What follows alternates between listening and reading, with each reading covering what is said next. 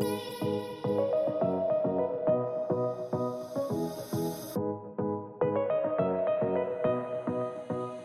for tuning in for another episode of SCBC Podcast. Today we have a very exciting episode. Mary and I will be geeking out over the book of Hebrews and who wrote it and who was it written to. So it'll be a really fun episode and really deep diving in and nerding out over the Bible, and that's always fun. But before we get into the episode, which by the way is one of the longer episodes that we've done, we're actually going to add something called drafting. We're going to draft something again this episode because last episode, if you listened to it already with Margaret, the one about rest, we drafted our favorite vacation destinations, and you guys really loved it, and we heard lots of positive response for that. So we're going to draft again, and we have a special guest, Pastor Jordan, joining us for the draft. Hello, hello. It's always a pleasure to be invited back to the SDBC podcast. Thanks for having me. Yeah, so Jordan and Mary and I, we will be drafting 5 rounds of church staff members. So here's how it's going to work. We get to draft from a pool of people that have their name mentioned at least once in the Bible. So anyone from the Bible who was mentioned even once is legitimately a candidate, except it can't be Jesus. I know Jesus was fully human and fully God, but we can't choose Jesus because that's kind of cheat code. So anyone else that is human, a human character in the Bible is eligible for this draft. So we're going to do 5 rounds of draft, and Pastor Jordan's going to have the first pick. But the goal of this is that we would try to build a really awesome church staff. And at the end, we're going to ask you, audience, to try to give us some feedback. Who do you think built the best church staff that you would be excited for, that you would go to this church because this is super exciting as a church staff? So we're going to start with you, Pastor Jordan. You get the first pick, and then Mary's going to get the second pick. I'm going to get the third pick of the first round, and then we'll do the snake method. So I'll get the first pick of the second round. Jordan, you can start us off. All right. Well, I did try to find out Mary's top picks to steal them earlier yesterday. I didn't budge. I thought I almost had you. No, you blocked my play to find out your picks. This is a hard one going first, but and this is the roles that these people will take in my church. This is not in any kind of a priority. It's more so who I think you might try to take before me. So if I have to lock in a first pick, I think I'm going to have to go with King David. Oh, David. Oh, no. Definitely was on my list. King David. And here's the role. Are you ready for it? Yes. You might not. Pastor of worship and community groups. Yes, he would be good at that. Groups. Right? In his early years, he turned a band of mercenaries into an army. Could do amazing things with community groups. Yes. David's Mighty Men is a prime example of his ability to inspire, train, and unleash. I think he would bring both a relational and systematic approach to community groups. He unified a divided kingdom, man after God's own heart, and of course, he was a poet, a musician. He played the lyre. How awesome would that be on a Sunday morning? And he wrote many songs of worship and praise. Oh, yeah. Wow, you wrote full bios on all these. Yeah, he's a songwriter for sure. I came prepared. I expect most people to vote for my church. I brought a notebook. Yeah, no, David is definitely a solid pick. I mean, he can pitch in as a preacher. I mean, he's such an all-round leader.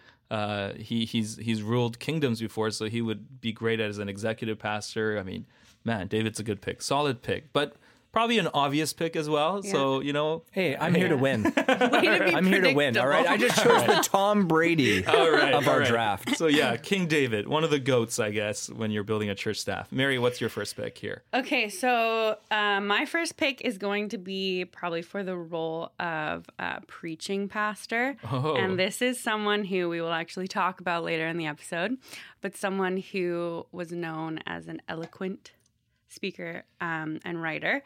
And I personally love the style that he writes in, if he in fact did write Hebrews. So I am, of course, talking about Apollos. Oh, you're spoiling our episode here, guys. but yes, Apollos was definitely on my first pick for a preacher as well. So there you go. You took my first worship leader pick, and you took my first. Perfect. There you go. My first preacher pick. So with my first pick, I'll go with Joseph It's interesting how we did. You went with worship leader. Yes, my pick was so obvious. Yes. How about Joseph? Let me guess, Paul, executive pastor? Yes. Surprise, surprise. So it's interesting how we didn't pick our own positions. So Jordan went with a worship leader first. You went with a preacher first. I went with an executive pastor first. Just mixing it up. So I guess we know what we need in our team to complement our own giftings. But Joseph, I think it's an obvious choice for sure, because not only is he excellent at administration, as he has demonstrated over and over in his life, not only at Potiphar's house, being a steward, but also, of course, in Egypt as being whatever you want to call it, prime minister or a leading politician there. But not only that, a lot of other characters that you guys have chosen, and you guys will choose and I'll choose, have character flaws in the Bible, right? David, there's some things that we need to manage there. Make sure that, hey, if you see a woman, you can't just go after her and take her and... Yeah, I wasn't sure. That's kind of why I didn't want to put him in the lead role, so... However, Joseph, I feel like he's pretty safe. Great pick. If he had to sign our covenant of lifestyle covenant that our church staff have to sign on to, I feel Joseph would be safe. So I feel that's a pretty solid pick. So I get the second pick first pick of the second round. So I get back-to-back picks here. So I'm going to need a preacher as well. So, okay, I think I'm going to take... Well, actually, you know what? I'm not going to take a preacher. I'm going to take a director of care ministries and visitations. Ooh. And I'm going to take Mr. Barnabas, the son of encouragement, because I feel like he would be excellent. Our people, if you come to our church with this staff, you will be cared for because Barnabas will encourage you. Okay. Definitely took my next pick. Okay, so my next one is going to be for worship leader. And to be honest, most of the reason I'm picking this individual is, well, what you read about her in the Bible, but also what you see in the DreamWorks movie. Oh. The Moses DreamWorks movie. I'm picking Miriam. Oh, Miriam, there we go. As my worship leader. Wait, who sang the Miriam songs in that movie? Was it Whitney Houston or? I think it might have been Sandra Bullock. Oh, okay. I'm thinking of a different movie probably then. Okay. That's awesome. Worship leader. Miriam was actually on my list as well. Okay. Good call. Yeah. No, definitely that part about worship in the Exodus accounts would help as well. Yeah, and she's pictured with a tambourine in the movie, so that's perfect. Classic. Pastor Jordan, the last pick of the second round. Yes, this is interesting. I'm faced with a question. Do I have fun and maybe choose some obscure characters, or do I just go for the win? Oh. I think I'm going to go for the win. In position number 2, in the lead pastor role, teaching, outreach, focus, the Apostle Paul. Oh. You guys are making this easy. I know. You just gave me a whole speech yesterday on why you wouldn't pick the Apostle Paul. Church, it looks like my subterfuge worked well, throwing them off of my trail of picks. He understands Judaism, also obviously understands how to carry the gospel to the Gentiles. He understands where you need to go into the community to share the gospel. Vision, check. Mission, check. Proven track record of reaching the lost and establishing a flourishing, thriving, but messy church, check. Discipleship is hard, but he is committed, willing to sacrifice, gives people a second chance, fearless, doesn't shy away from conflict. Volatile. You know what, though?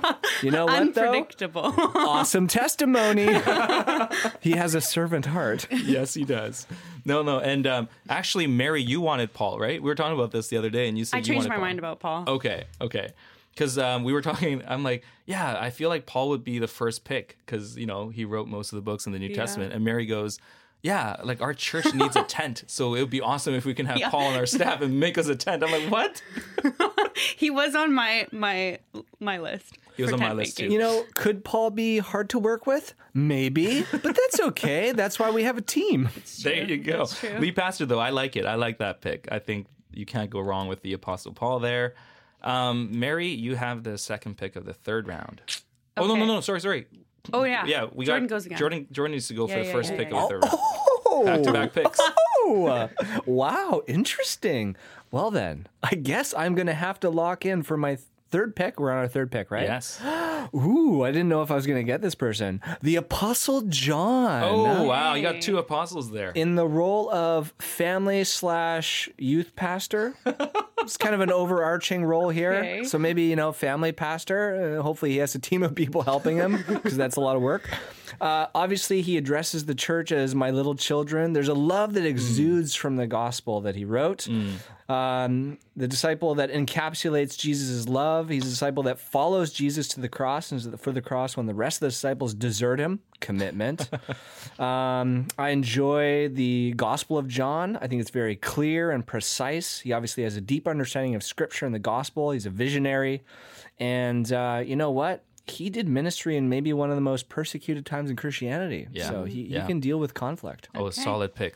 Especially because I feel like he can also do senior ministry because he's the one who took care of Mary, Jesus' mother, at the end of the Jesus account, their earthly ministry. And also, John runs fast. That's another detail. He beat Peter. I was reading that part of the Bible. So he can catch the kids when they're running out of Sunday he'll be school. perfect for youth ministry.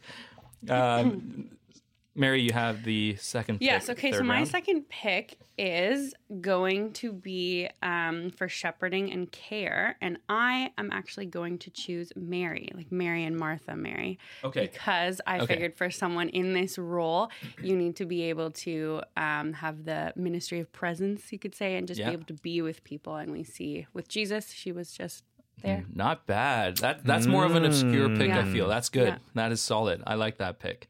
For my last pick of the third round here, I will choose. I need a preacher still because I don't have a preacher on my rotation yet. I will take Stephen. Ooh. Yeah, Stephen is passionate. If you actually see his sermon in the book of Acts, it's excellent, very methodical, powerful, clearly, and he's fearless. He's willing to put his life on the line quite literally.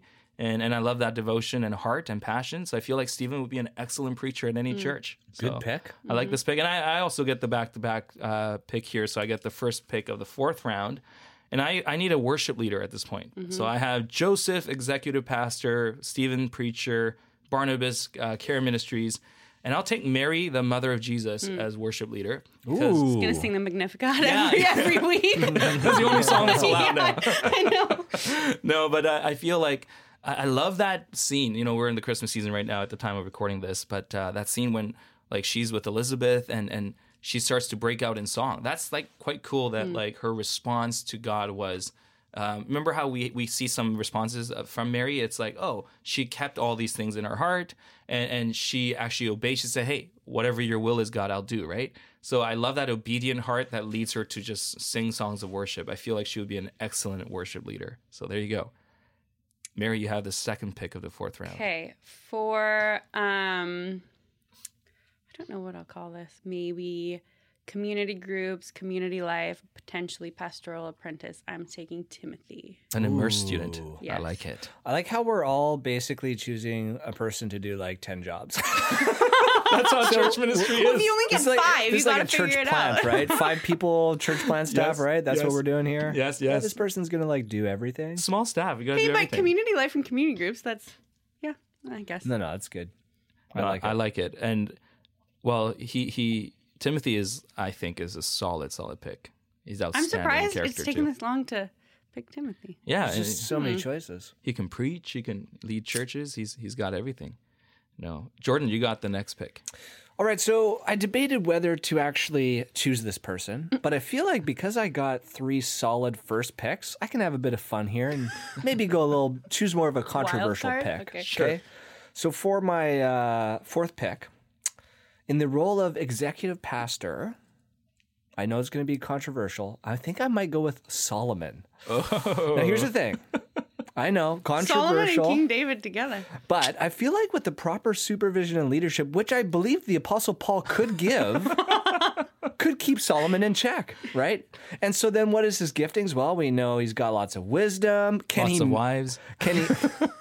I think the Apostle Paul can keep him in You're check. straying from the point. So wisdom check. Can he do a building campaign? Oh, yeah. Obviously. Hello, resources. Thank you very much. Obviously, he brings a lot to the table in both weaknesses and strengths, but I feel like his weaknesses could be managed. Yes. No, King Solomon's solid. Wisdom is synonymous with Solomon, so that is always going to be a good pick. Yeah, and I guess, would he be doing like an executive role? Yeah, executive. Yeah. Definitely. Yeah, Okay. if anyone knows how to run administration, Yeah. it'd be Solomon. And maybe he might be more behind the scenes, just depending on how things go. Don't let him preach. No, so we got your last pick as well, final pick. Oh, I go right into Yeah, it. Oh, back to back. fun. First pick of the last round of the draft. Okay, so yeah, I mean, looking at the picks that I was able to lock in, we've got a lot of top tier leadership here, right? But Personality clashes. Look yeah. at that. Yikes. Yeah, you know what though? You need a counselor on your That's staff. okay. Paul, David, Solomon. Oh my That's goodness. okay. You know what? We've got the Holy Spirit. In my fifth pick, we need somebody now to really be able to take all these visions and all these great ideas and Paul saving people and Solomon's campaigns. We need somebody to actually get things done. Yes. So here's my sleeper pick. I'm going with Martha from the Bible. Oh, the doer. Oh, I that like is that. right. I like that. Some people might think, oh, but Jordan, is she a good example in the Bible? And I think she is. Obviously, she has some weaknesses, but she's aware of them now that Jesus has rebuked her, right? We know that she can manage a house, get people ready. She's a server. I think she would be a good team manager. I like right? that pick. Maybe if somebody's slacking off, maybe we need to work on her management skills, but that's okay. So yeah, I'm gonna have to lock in Martha, right? So here's the role: administrative coordinator, bracket, event planner, organizer, communications front office, bookkeeper, Wow. custodial. High capacity. Hey, she's a doer, right? She doesn't need to be hanging out talking to people. She's going to be helping everyone else She do doesn't that. need to like people.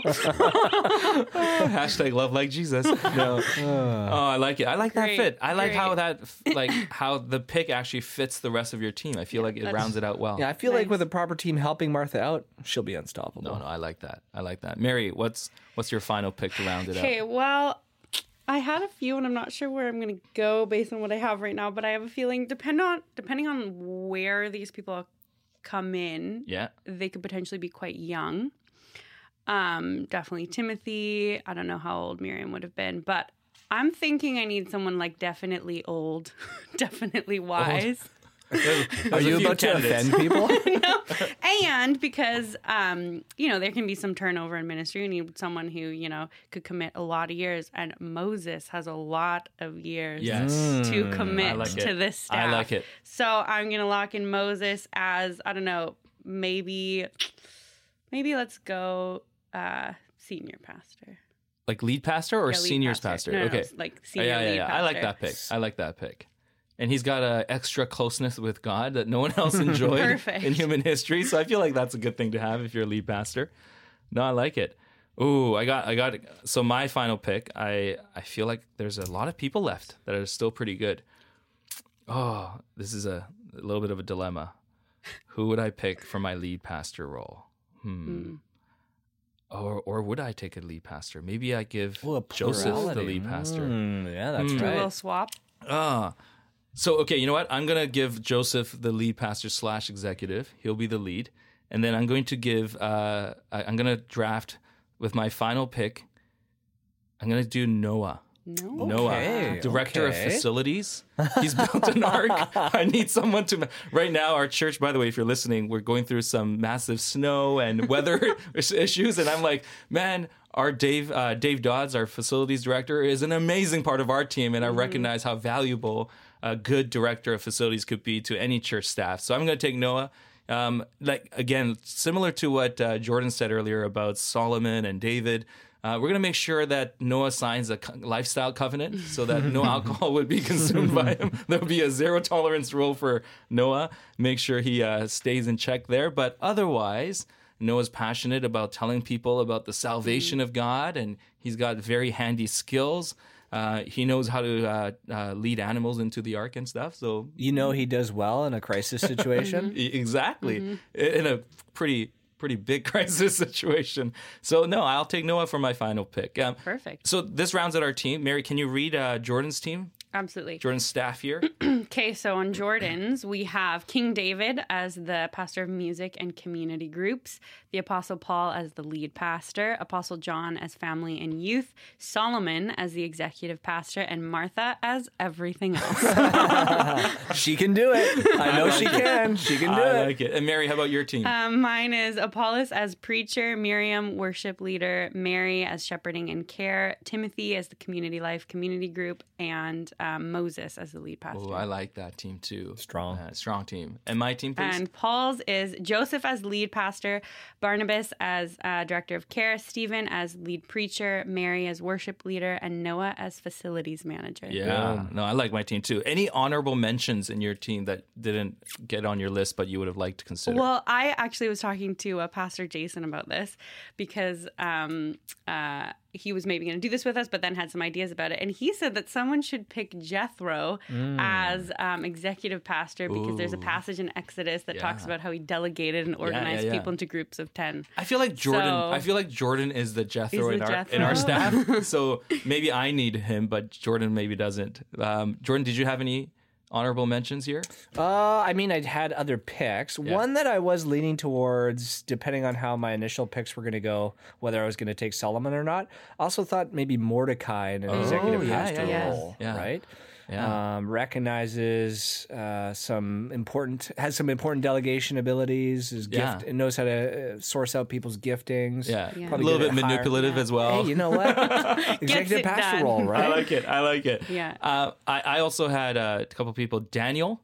If you guys took Joseph, I was going to take Daniel as the executive. I think he'll be good. Okay. And Nehemiah. Building projects? Come on now. No, I think obviously there's lots of characters and people in the Bible that we actually, we were joking a lot today, but we admire. And whether we learn things to do from them or things not to do in some of these characters, I think one of the most beautiful parts of this is that they're all flawed humans just like us. They're not perfect in any way. And yet they do their best and they stay faithful to pointing people to Jesus ultimately, right? Whether it's like Paul and John who are pointing back to Jesus, or whether it's people like Moses and David and others who are pointing forward to the coming Christ. And I think that's wonderful. And I mean, this is all fun and games, of course, but audience, if you want to give us your feedback on which church you would like to attend just based on the staffing that we just drafted, I like all of our churches, but obviously I'm biased. I'm going to go with mine. But although I would love to go and worship where David is the worship leader, I feel like that would be pretty... I want to ask him about that secret chord. What is that secret chord? I have questions for Mary. Like, did you really know? Like, come on. Everyone's been asking them. But no, I think it'll be wonderful. Give us your feedback. I've heard from many of you that you enjoy these drafts. Maybe you get to learn a little bit about our personalities. But I hope now that you'll be able to enjoy our Mary and I just geeking out over who wrote the book of Hebrews. And we're not going to give you the end-all, be-all answer, but you'll get into our brains and how we think and process. So enjoy the episode.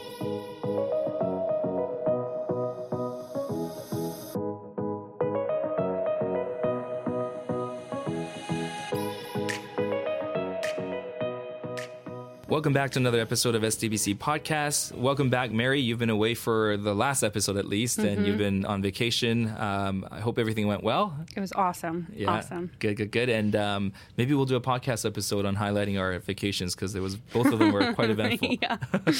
But welcome back. And today we've already kind of scheduled this before you went away, but we are, for the listeners, we're actually in the book of Hebrews in our church at the time of recording this episode.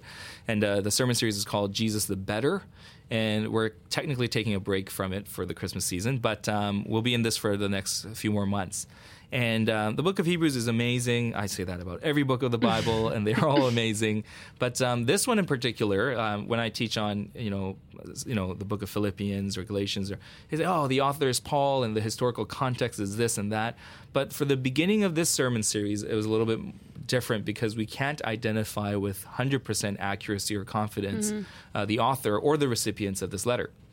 So I thought it would be awesome, and we're going to do this. Listeners, if you like this, and if you give us good feedback on it, we'll do more episodes like this where we can't go down every rabbit trail and go into like huge details about this during a sermon because of time limitations, but also attention span limitations of some of our people that are gathered on a service where we're primarily worshiping God through the study of the text and the preaching of it.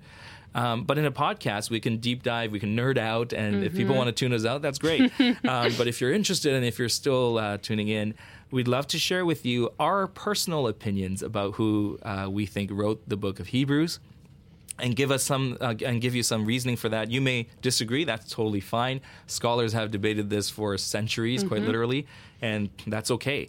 But we're going to give you our reasoning behind it. But also, we want to share why these kind of things are important. Like, who wrote the book of Hebrews? Yes, we'll answer that. But does it even matter? Some people I know think, why does that even matter? Why do you guys even do that and debate and all that stuff? Isn't it just a big waste of time? The Spirit of God clearly initiated this and oversaw the writing of this and inspired it. So why do we even care who of the human authors wrote this? So what would you say to that, Mary? Why does this even matter?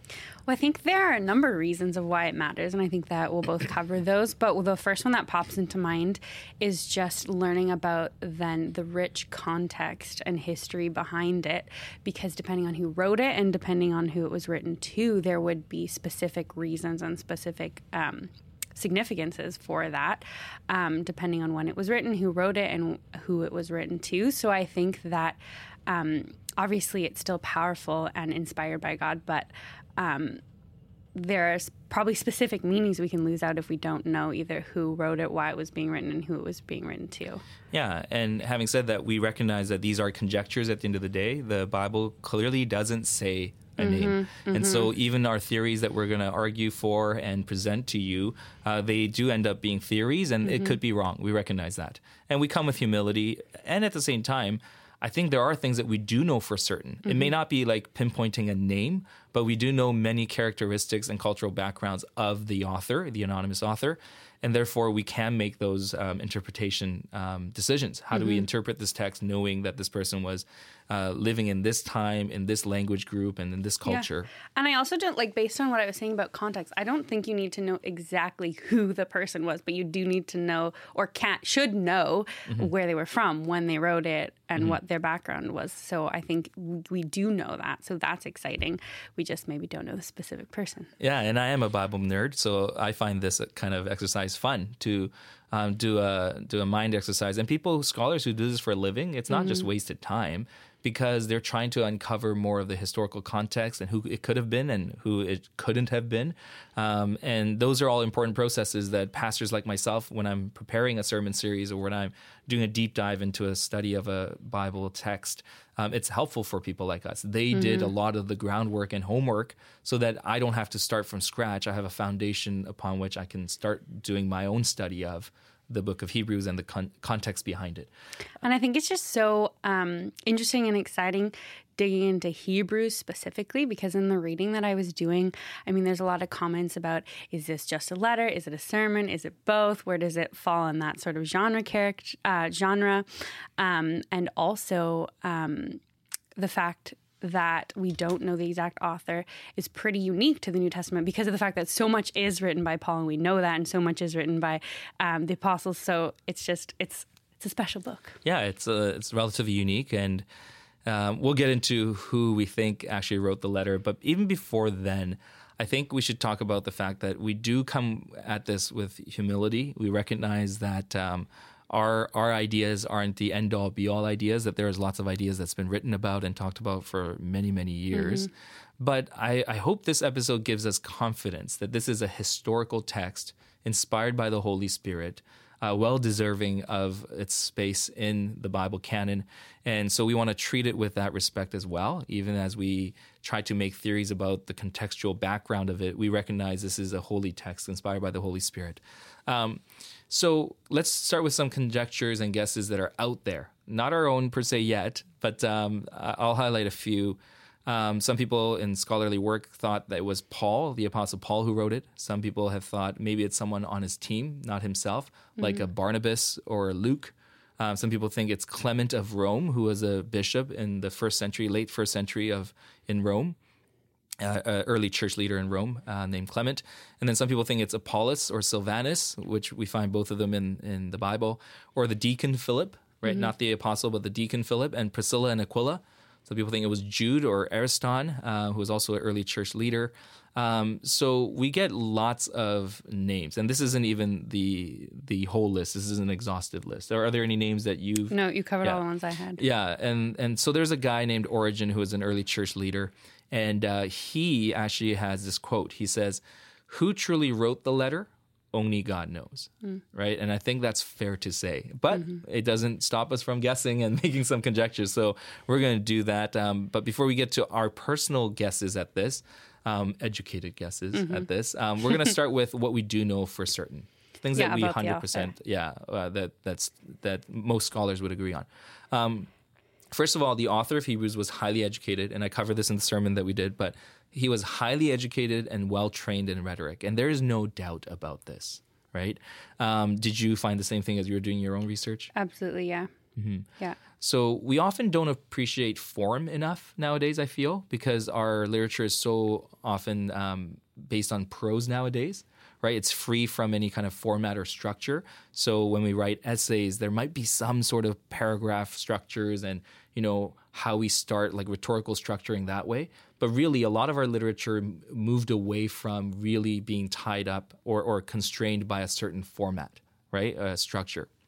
So, for example, Shakespeare. If you remember Shakespeare from the 17th century, a lot of his writing, and at that time the expectation was that there would be form, right? That prose wasn't as eloquent. So if you're writing a poem, you use form. So if you study Shakespeare, I used to be an English teacher, so if you study Shakespeare, you know that there's something called the iambic pentameter, which is like a rhythmic way of speaking or writing, right? So there's the accent that goes da-da, da-da, da-da, da-da, da-da, right? 5 pairings, that's why penta, right? Pentameter. There's 5 of those, so it's very rhythmic and beautiful. We've lost a lot of that. So when we preach, some people like to do that. When we speak, some people like to do that. But a lot of people don't use that kind of rhythm intentionally anymore, unless you're rapping, right? Yeah. Unless you're actually intentionally trying to make music. But poetry, this is what poetry is about. But we do that in children's books a lot. When I read Nathan's books, I can tell the ones that are really well written just flow off your tongue because it's so rhythmic and it's intentionally made that way. The author.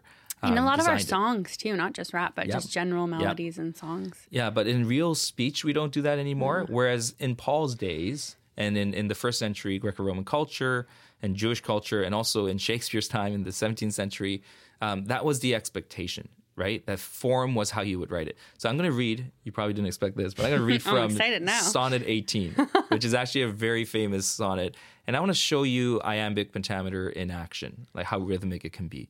Right, so this is a Shakespeare sonnet by Shakespeare, of course. Shall I compare thee to a summer's day?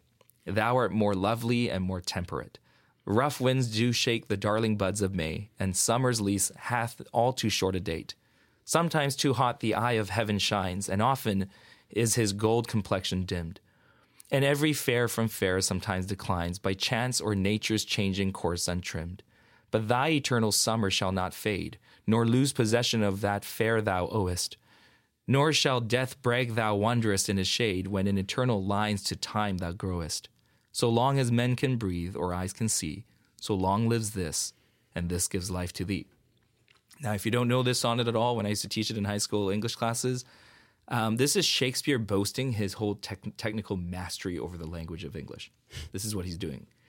There were other poets at his time who thought, Shakespeare is not as educated as we are. These guys who are Cambridge people and all that, like they were quite snobby at the time. And I think they were a little bit jealous that Shakespeare had royal favor, right? Like his patrons included some big time people. And yet he was clearly very skilled in the language and literary devices. So he writes this poem.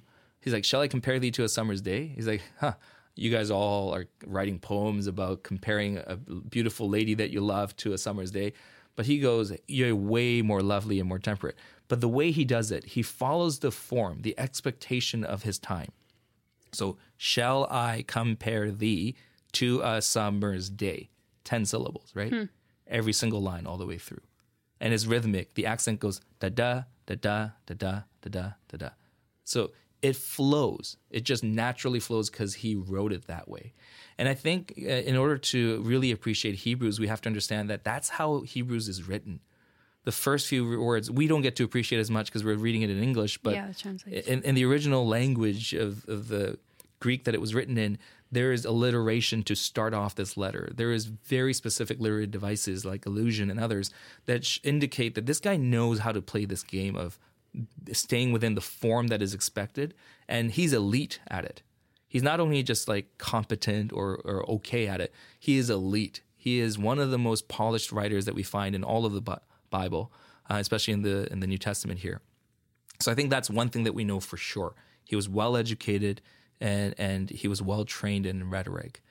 Is that something that you think is important as we understand and as we interpret the Bible, especially this text? I think so. And I think that as you say, Bible nerds, that we are maybe more inclined to want to dig into that. But it always makes me wonder, because there's all of this, the form and the history and everything behind every single book and every single author, that I think about our church community and the fact that probably everyone's not going to ever become fluent in Greek. So as a person just desiring to understand, I mean, how do we really go about doing that? That's what I always think of this, because you can spend hours just for like 5 verses, but there's so much there.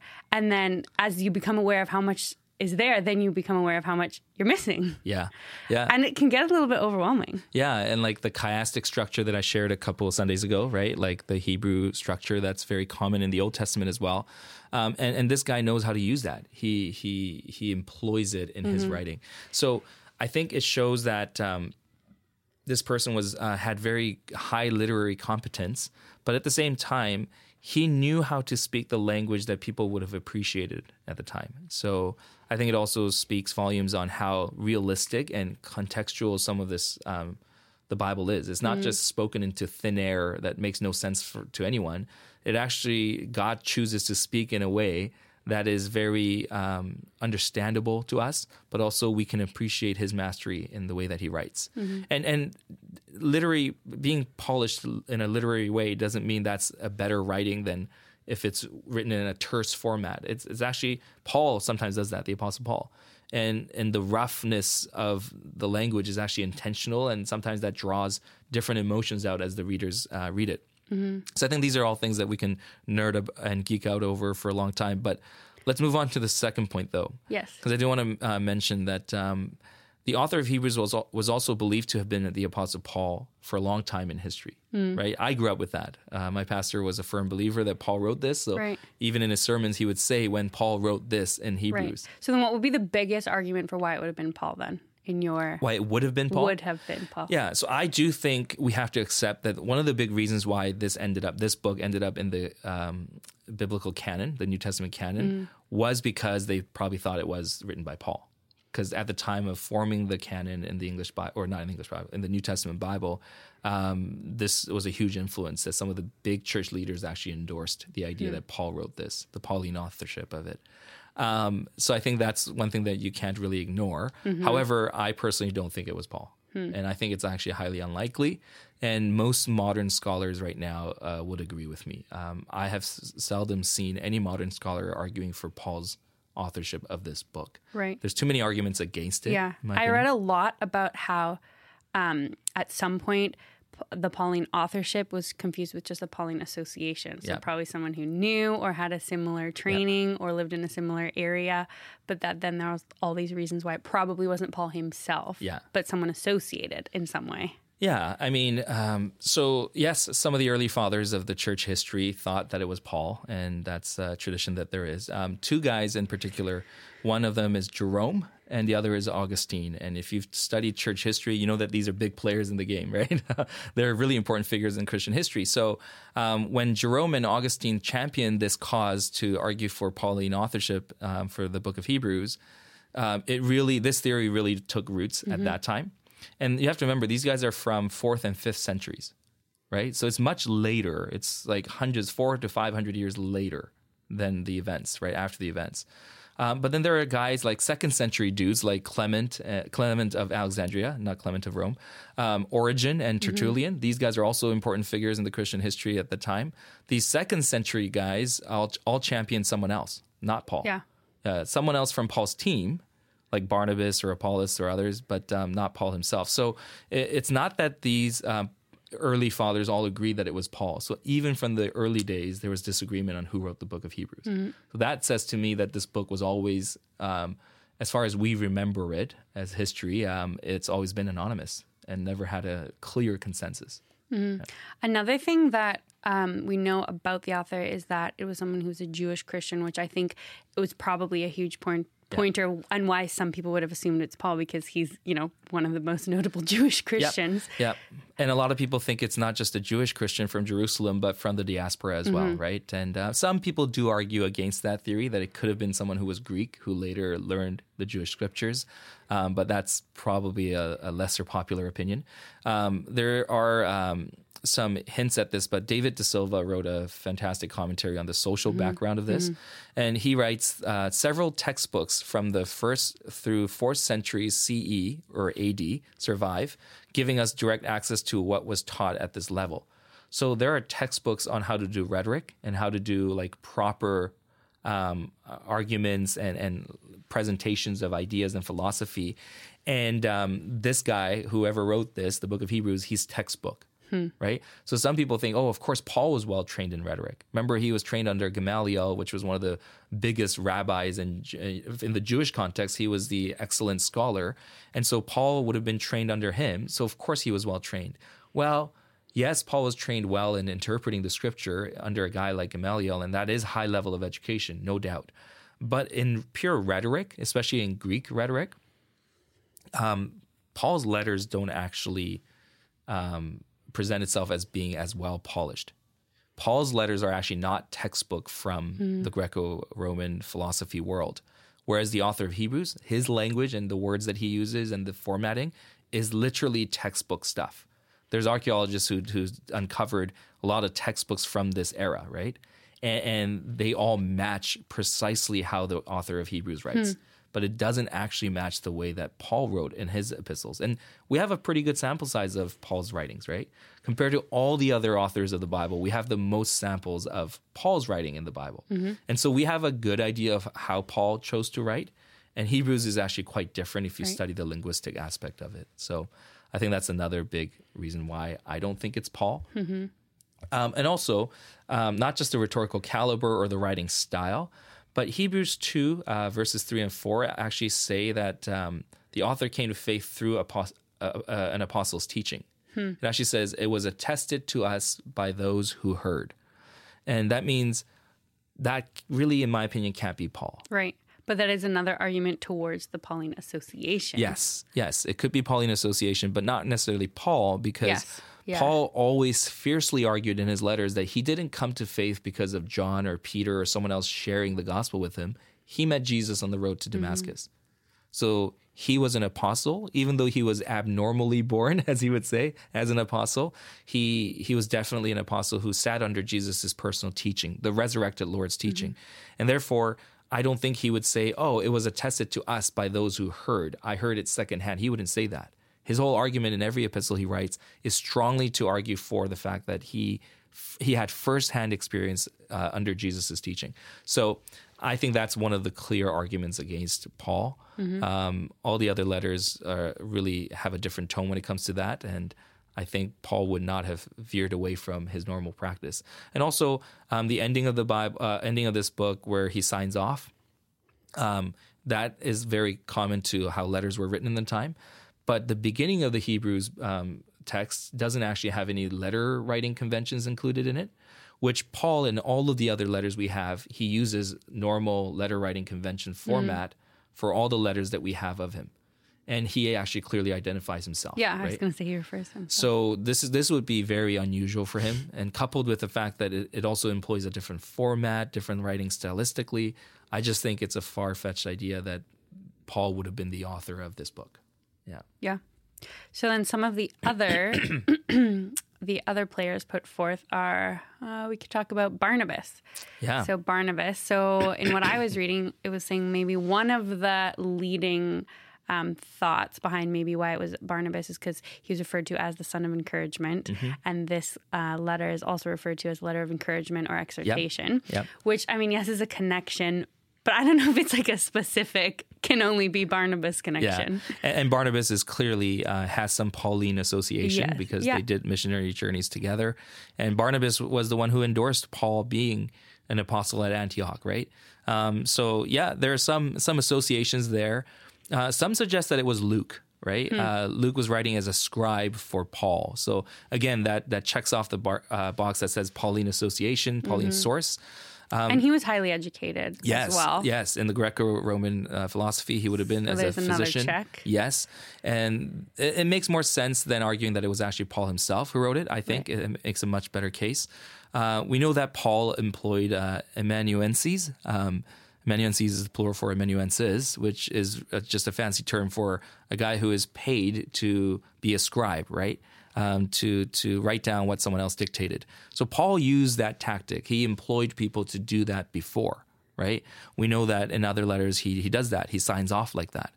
Luke would have been well-educated and perhaps a much more skilled rhetorician than Paul was. So it could be. I agree that this could be the case. Yeah. I personally, this isn't my personal pick because I think I have because we do have writing samples from Luke. Yes. And then are there strong enough parallels between Luke Acts and Hebrews? So that's where I would say the argument is a little bit weaker because the parallel isn't that great. Right. Yeah. The Luke Acts writing style and the letter that we find in Hebrews is quite different. But then you could say, hey, Luke Acts is a different genre because he writes to Theophilus.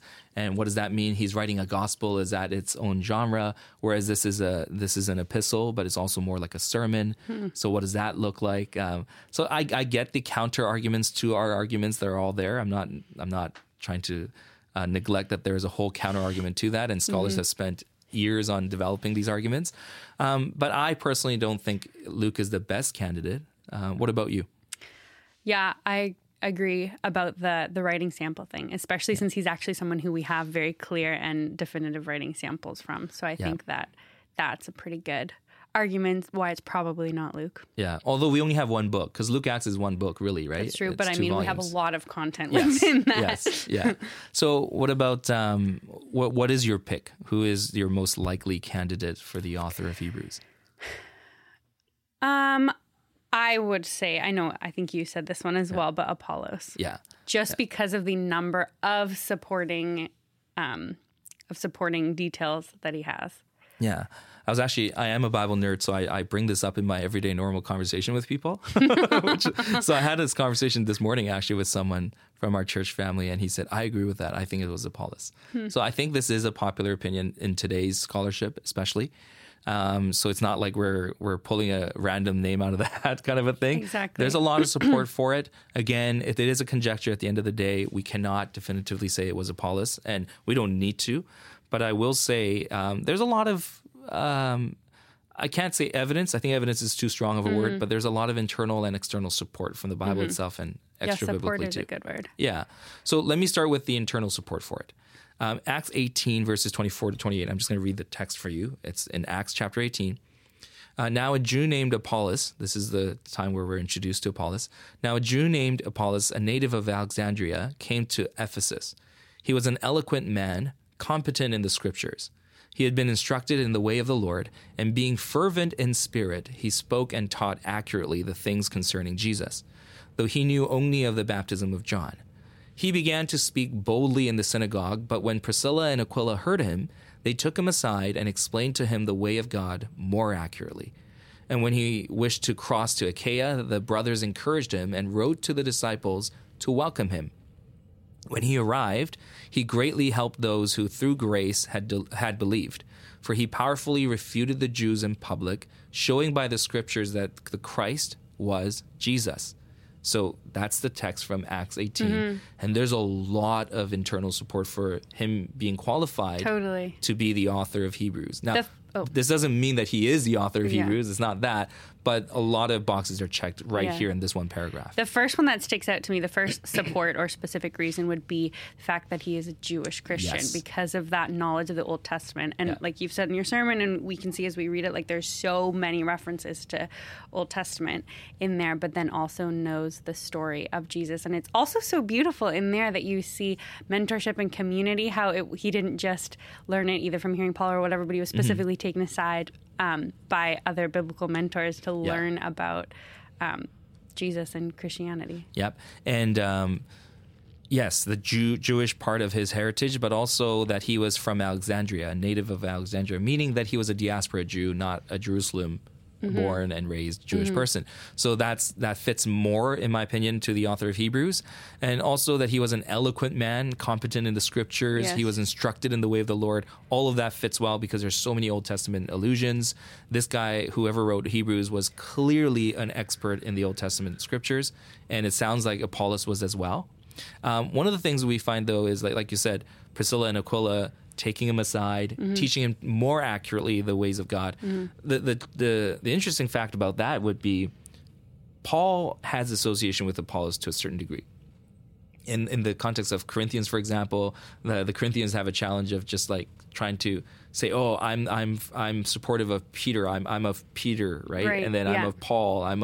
And then there's Apollos there, right? And it's like, wait, okay, so clearly Paul had some overlap with people who were under Apollos' teaching as well as his, and he ministers to these people. There was probably a close association of some sort, except there's much closer association of Priscilla and Aquila and Paul. Right? Because Priscilla and Aquila were from Rome. We'll get into that later. But they also were tent makers, and they actually worked alongside Paul, like physically worked. They did a job together. And in that case, they would have had much closer association, and their name appears alongside Paul's way more frequently than Apollos' does. So if there is Pauline sourcing and Pauline association, not only did Apollos have Pauline association directly a little bit, but more richly probably through guys like Priscilla and Aquila. So I think this is important, what we find in the book of Acts as well.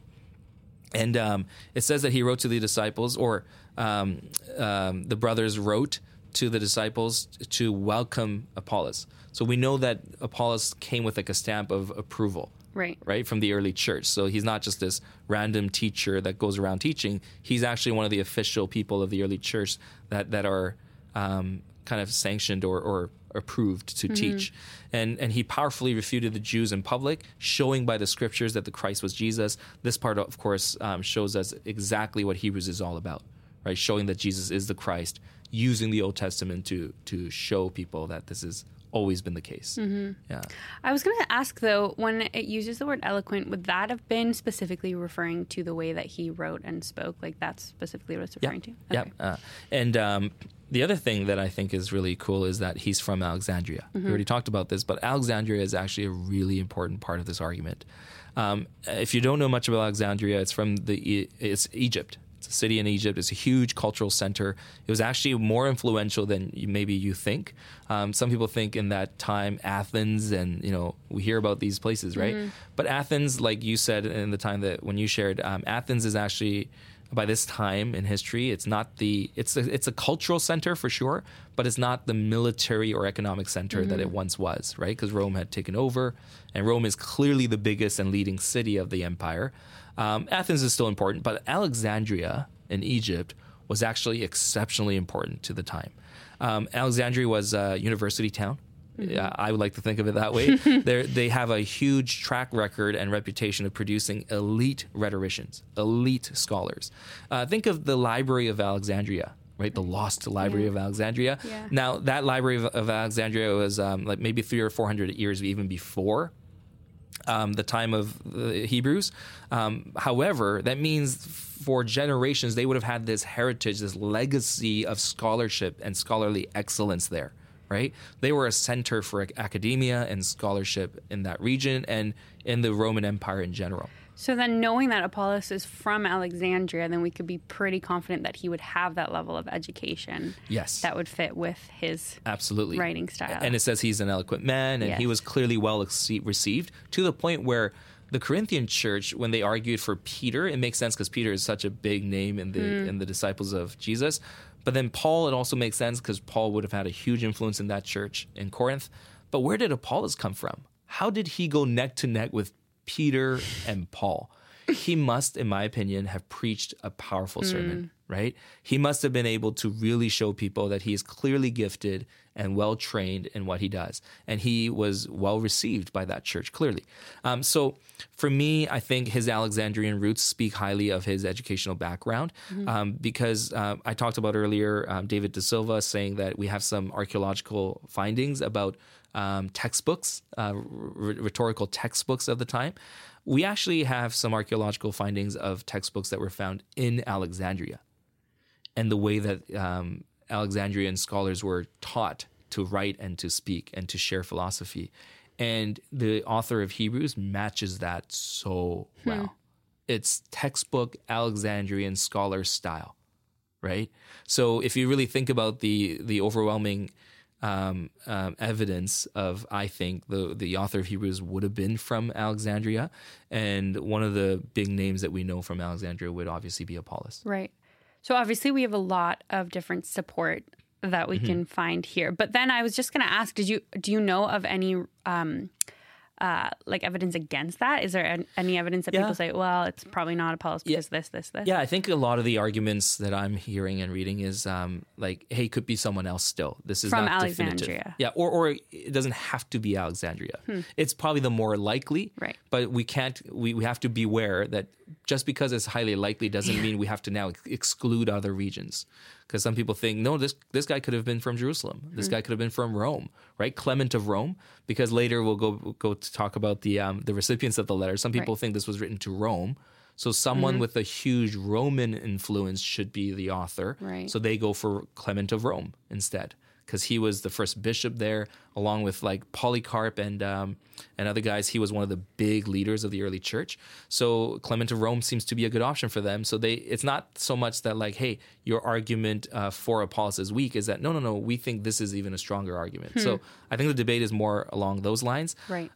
Apollos, though, like I don't want to leave Alexandria quite yet, because there's a guy named Philo of Alexandria. I did hear some people say maybe Philo wrote this, but that's, I think, a little bit of a stretch. But Philo of Alexandria lived until about 50 CE. So in my opinion, just before, like a decade or so before the writing of Hebrews. So he clearly had a huge influence. And the author of Hebrews is clearly influenced, in my opinion, by Philo. Philo was a philosopher, a Jewish philosopher from Alexandria, from Egypt. And we see a huge parallel there. That's one of the reasons why people think most likely the author of Hebrews was influenced by Alexandrian roots, even if he himself wasn't from Alexandria. Not just the education that was there and accessible to him, but also Philo himself, and the writing style and the rhetorical style is so similar. Like they're like really like crazy similar ways that they write about certain things. But then what's really cool, if he is from Alexandria, now this is just me geeking out. If it is Apollos who wrote the Hebrews, and we know Apollos is from Alexandria, and we know Alexandria had this kind of cultural importance in the time, think about it this way. Hebrews talks about Moses a lot. Yeah. Right? And the Exodus account is actually very important to the book of Hebrews. Like Hebrews 11, when it goes, the Hall of Fame for all the faith, it actually spends more time on Moses than you think it does anywhere else almost. Like the whole Exodus account is a huge part of that too. Now, high priesthood, all of that is a very important argument, right? The cultic expressions of the Jewish rituals of washing away your sins, and all of that is very important. The tabernacle is important, right? So if all of that is important, and this guy is from Egypt, right? Think about that significance, the personal significance, because he would have lived in a time where there were actually philosophers and rhetoricians in Egypt, right? The people of Egypt, because he would have been a minority, right? Jewish Egyptian, Jewish diaspora person, right? But these Egyptians, I've heard that there's I found some findings, archaeological findings around texts that were written probably around the time of the author of Hebrews that circulated at the time, that were designed to mock the Exodus account. So some Egyptians have written it from their perspective and saying, no, this was a dishonest group of people that left our nation. To refute the account of Exodus, because if you're an Egyptian and you read Exodus, it isn't really great. So they started to write, hey, no, that's not what happened. This is what happened. These are just dishonest people, and they left. So they wrote some stories. So if Apollos is the author of Hebrews, he would have grown up hearing those arguments, reading those things. So the kind of the personal significance of him and how important Moses was for his faith and for Israel and all of that, living in Alexandria would have been quite significant, I think. Yeah, and I think that goes back to what we were talking about at the beginning of why is it important? Why do we even care? Yeah. And if, again, these are all just conjectures, but if it is someone and they have that personal significance and history of Moses and leading the people out and everything like that, it changes how we would view it. Yeah. So this is good. You and I agree. It would have been awkward if we had to like duke it out. I guess it wouldn't be awkward. I like a good argument, but I guess it's. But also, a lot of the people and a lot of the things that I was reading also agree. So I don't think it's random that we agree on this. We're not too risky here, I guess. I am fascinated by these things. But the other question we want to ask is, who are the recipients of this letter? To whom did the author write this sermonic letter? Let's begin with Rome for a second, just because I want to read Hebrews 13:24, because this is where Rome comes in. It says, "Greet all your leaders and all the saints. Those who come from Italy send you greetings." Now, that could be interpreted in different ways, right?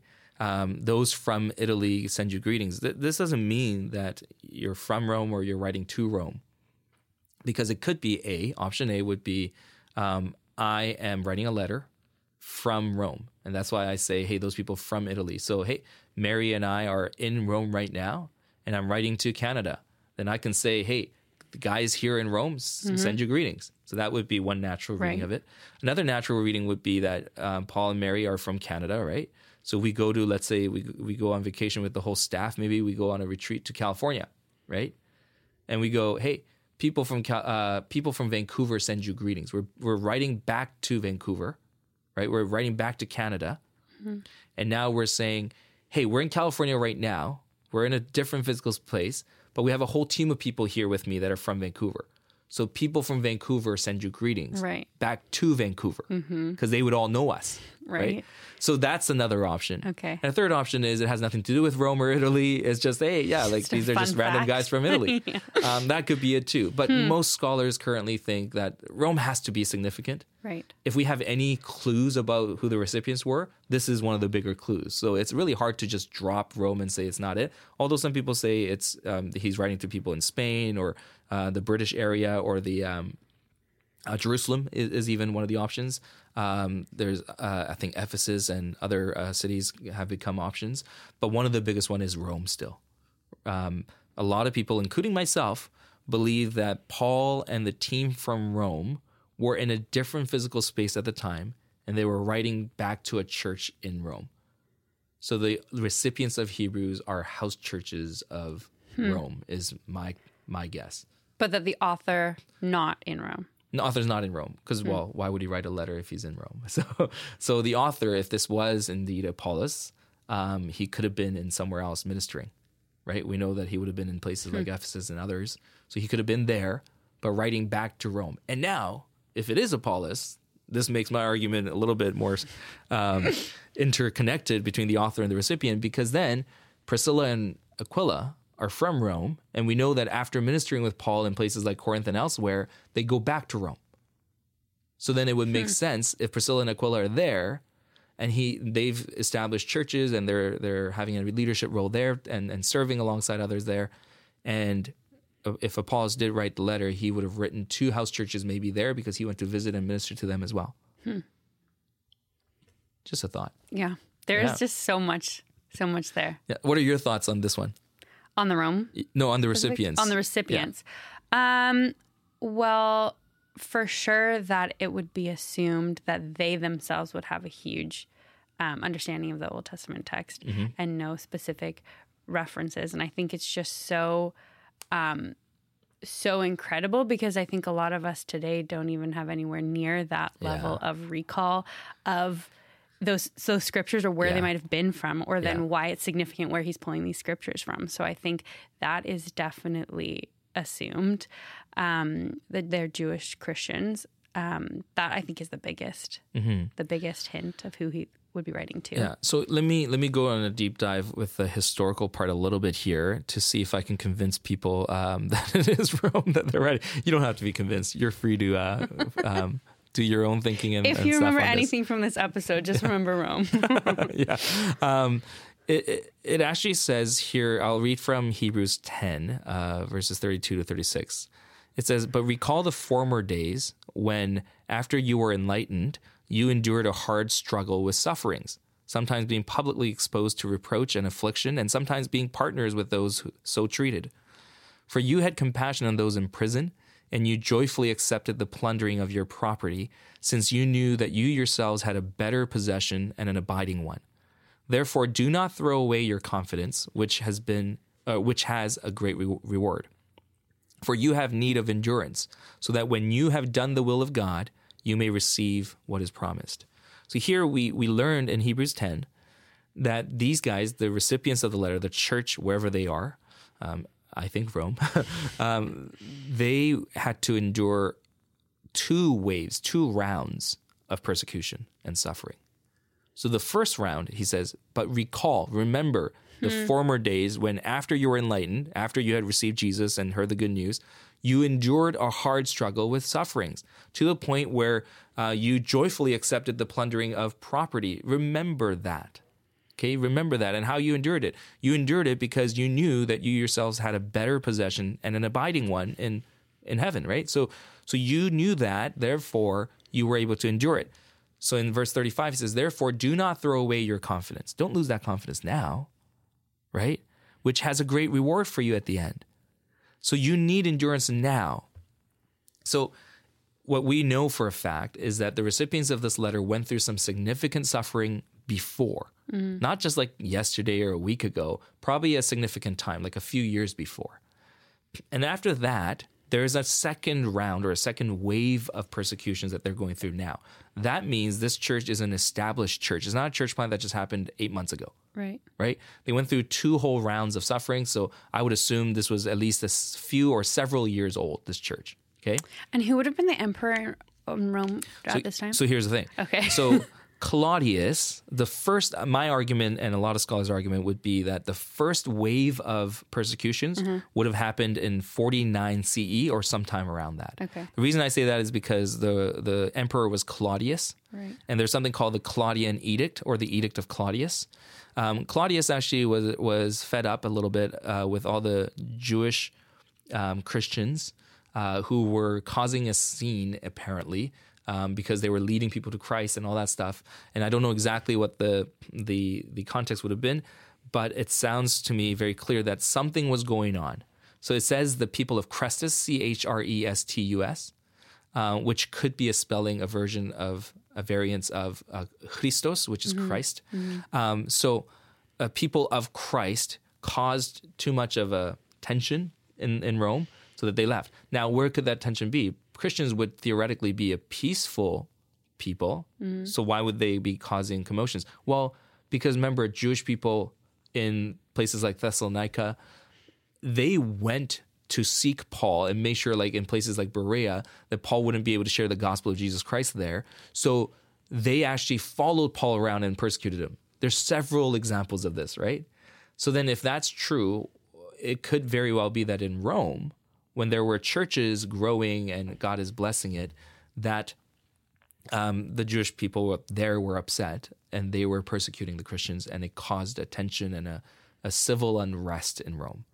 And because Rome is Rome and it's the heart of the empire, they would not allow that. So Claudius, I believe at that time, we know through history it's around 49 CE or 49 AD that this would have happened. This is when Priscilla and Aquila left Rome. This is how they meet Paul later, okay, in places like Corinth. So if this is true, perhaps this church went through the first wave of suffering during late 40s, early 50s. And then they got settled back. They endured it well, clearly. And then here now they have a second round of sufferings. And this is why I think it's Rome, because there's this clear example in history of a second wave of suffering for the Christians, which was in around 64 AD, now during the time of Nero. The emperor. Right. About, we're talking 15 years later after the first wave. At that time, Christians in Rome were persecuted. There are legends that say that they were burned while Nero was eating. Nero was a little bit of a crazy emperor. While he was eating, he would look out and he would have Christians light up his dining scene by literally lighting them on fire on a stake, right? So if this kind of intense persecution is in view, Christians were the scapegoats for the fire that apparently Nero caused in 64 AD. This is in history called the Great Fire of Rome. And history, not Christian history, but history writes that Christians were just chosen to be blamed for it. Right? So if this is true, then 64 AD is the fire. And then from then on, there's a series of very severe persecution for the Christians in Rome. Right? So if this was written to Rome, and this is the second wave of persecution and suffering that this church is going through, it totally makes sense in the timeline. So that's why I think the book was written probably around 65 to 68 AD, because I do believe the book was written before the fall of Jerusalem temple, which is 70 AD, but after the Great Fire of Rome, which is 64 AD. So that time window and the fact that Apollos is who I believe wrote this letter, I feel like the most likely candidate for the recipients of this letter would be either Rome or someone who is some city that is heavily influenced by Rome itself, because the persecution would have bled through that, right? So that's kind of my conjecture on it. We know that the persecution wasn't so severe at this time, but the author was preparing them to be ready, because in Hebrews 12, verse 4, it says, "In your struggle against sin, you have not yet resisted to the point of shedding your blood." So that means not many people have lost lives yet, it sounds like, but there is enough persecution that people are starting to walk away from the faith. Right. And if it was during the time of Nero, then it would have been starting to ramp up. Yeah. Yep. And so hence where I think maybe this was around 65 AD when this letter was written as the persecution ramped up. So I feel like I make a pretty good argument. It is a pretty good argument. But having said that, I know that there could be other suggestions, and they could also have very strong support for that too. Yeah. And again, I'm going to sound like a broken record, but I think this is just one of the reasons why it matters. Why do we care? Because of this context and history behind it. I think it's incredible that the author of Hebrews reminds of the first time it happened and how God carried us through that. And me and you have talked before just about the power of remembering and remembering what God has done in your life. Because even if you're in a place right now where you're overwhelmed and blinded by whatever's going on, remembering and looking back and seeing that God has brought you is a powerful thing. And to know that potentially in this context, that's what they're talking about. They're talking about when they were being murdered and slaughtered for their beliefs. And then to be a person potentially going to be burned on a stake or taken to the Colosseum and executed, all of these things. Like it changes how we see the significance of it. Yeah, and how real this is. This isn't just fiction or fable. These were real people, whether it's Rome or Jerusalem or Alexandria or Apollos or Silvanus or Barnabas or Paul. It doesn't really matter at the end of the day who or where. What does matter is that we have enough evidence and support to know that these were real historical events that we can pinpoint. And that means the persecution was real. And that means the faith was real. That means there was no other way they would have survived it or thrived in it or even endured it unless they really did cling on to Jesus Christ and the hope that the author presents, that Jesus is better. The threat for them to abandon the faith was real, and the author of Hebrews felt the need to write this sermonic letter. It wasn't just like he was bored one day and decided to pick up a quill and just write. So I think it helps us to appreciate that this is a living and active Word of God that was very real then, and it should be and is very real to us now through our own real struggles and challenges and sufferings that we go through. So I think the Bible is just the most amazing thing, a biggest gift that God's given us, Christ himself and his word. It is so good to us. And so I hope as you're listening that you are inspired to do your own digging and researching and maybe arguing in a very friendly and respectful way. Nerd out with us. Yes. And if you have any feedback, we'd love to hear it. If you want to see more or hear more episodes like these, tied to like an expansion of our sermon series even, we would love to do more. So give us your feedback. We'd love to hear back from you, and we'll see you in our next episode.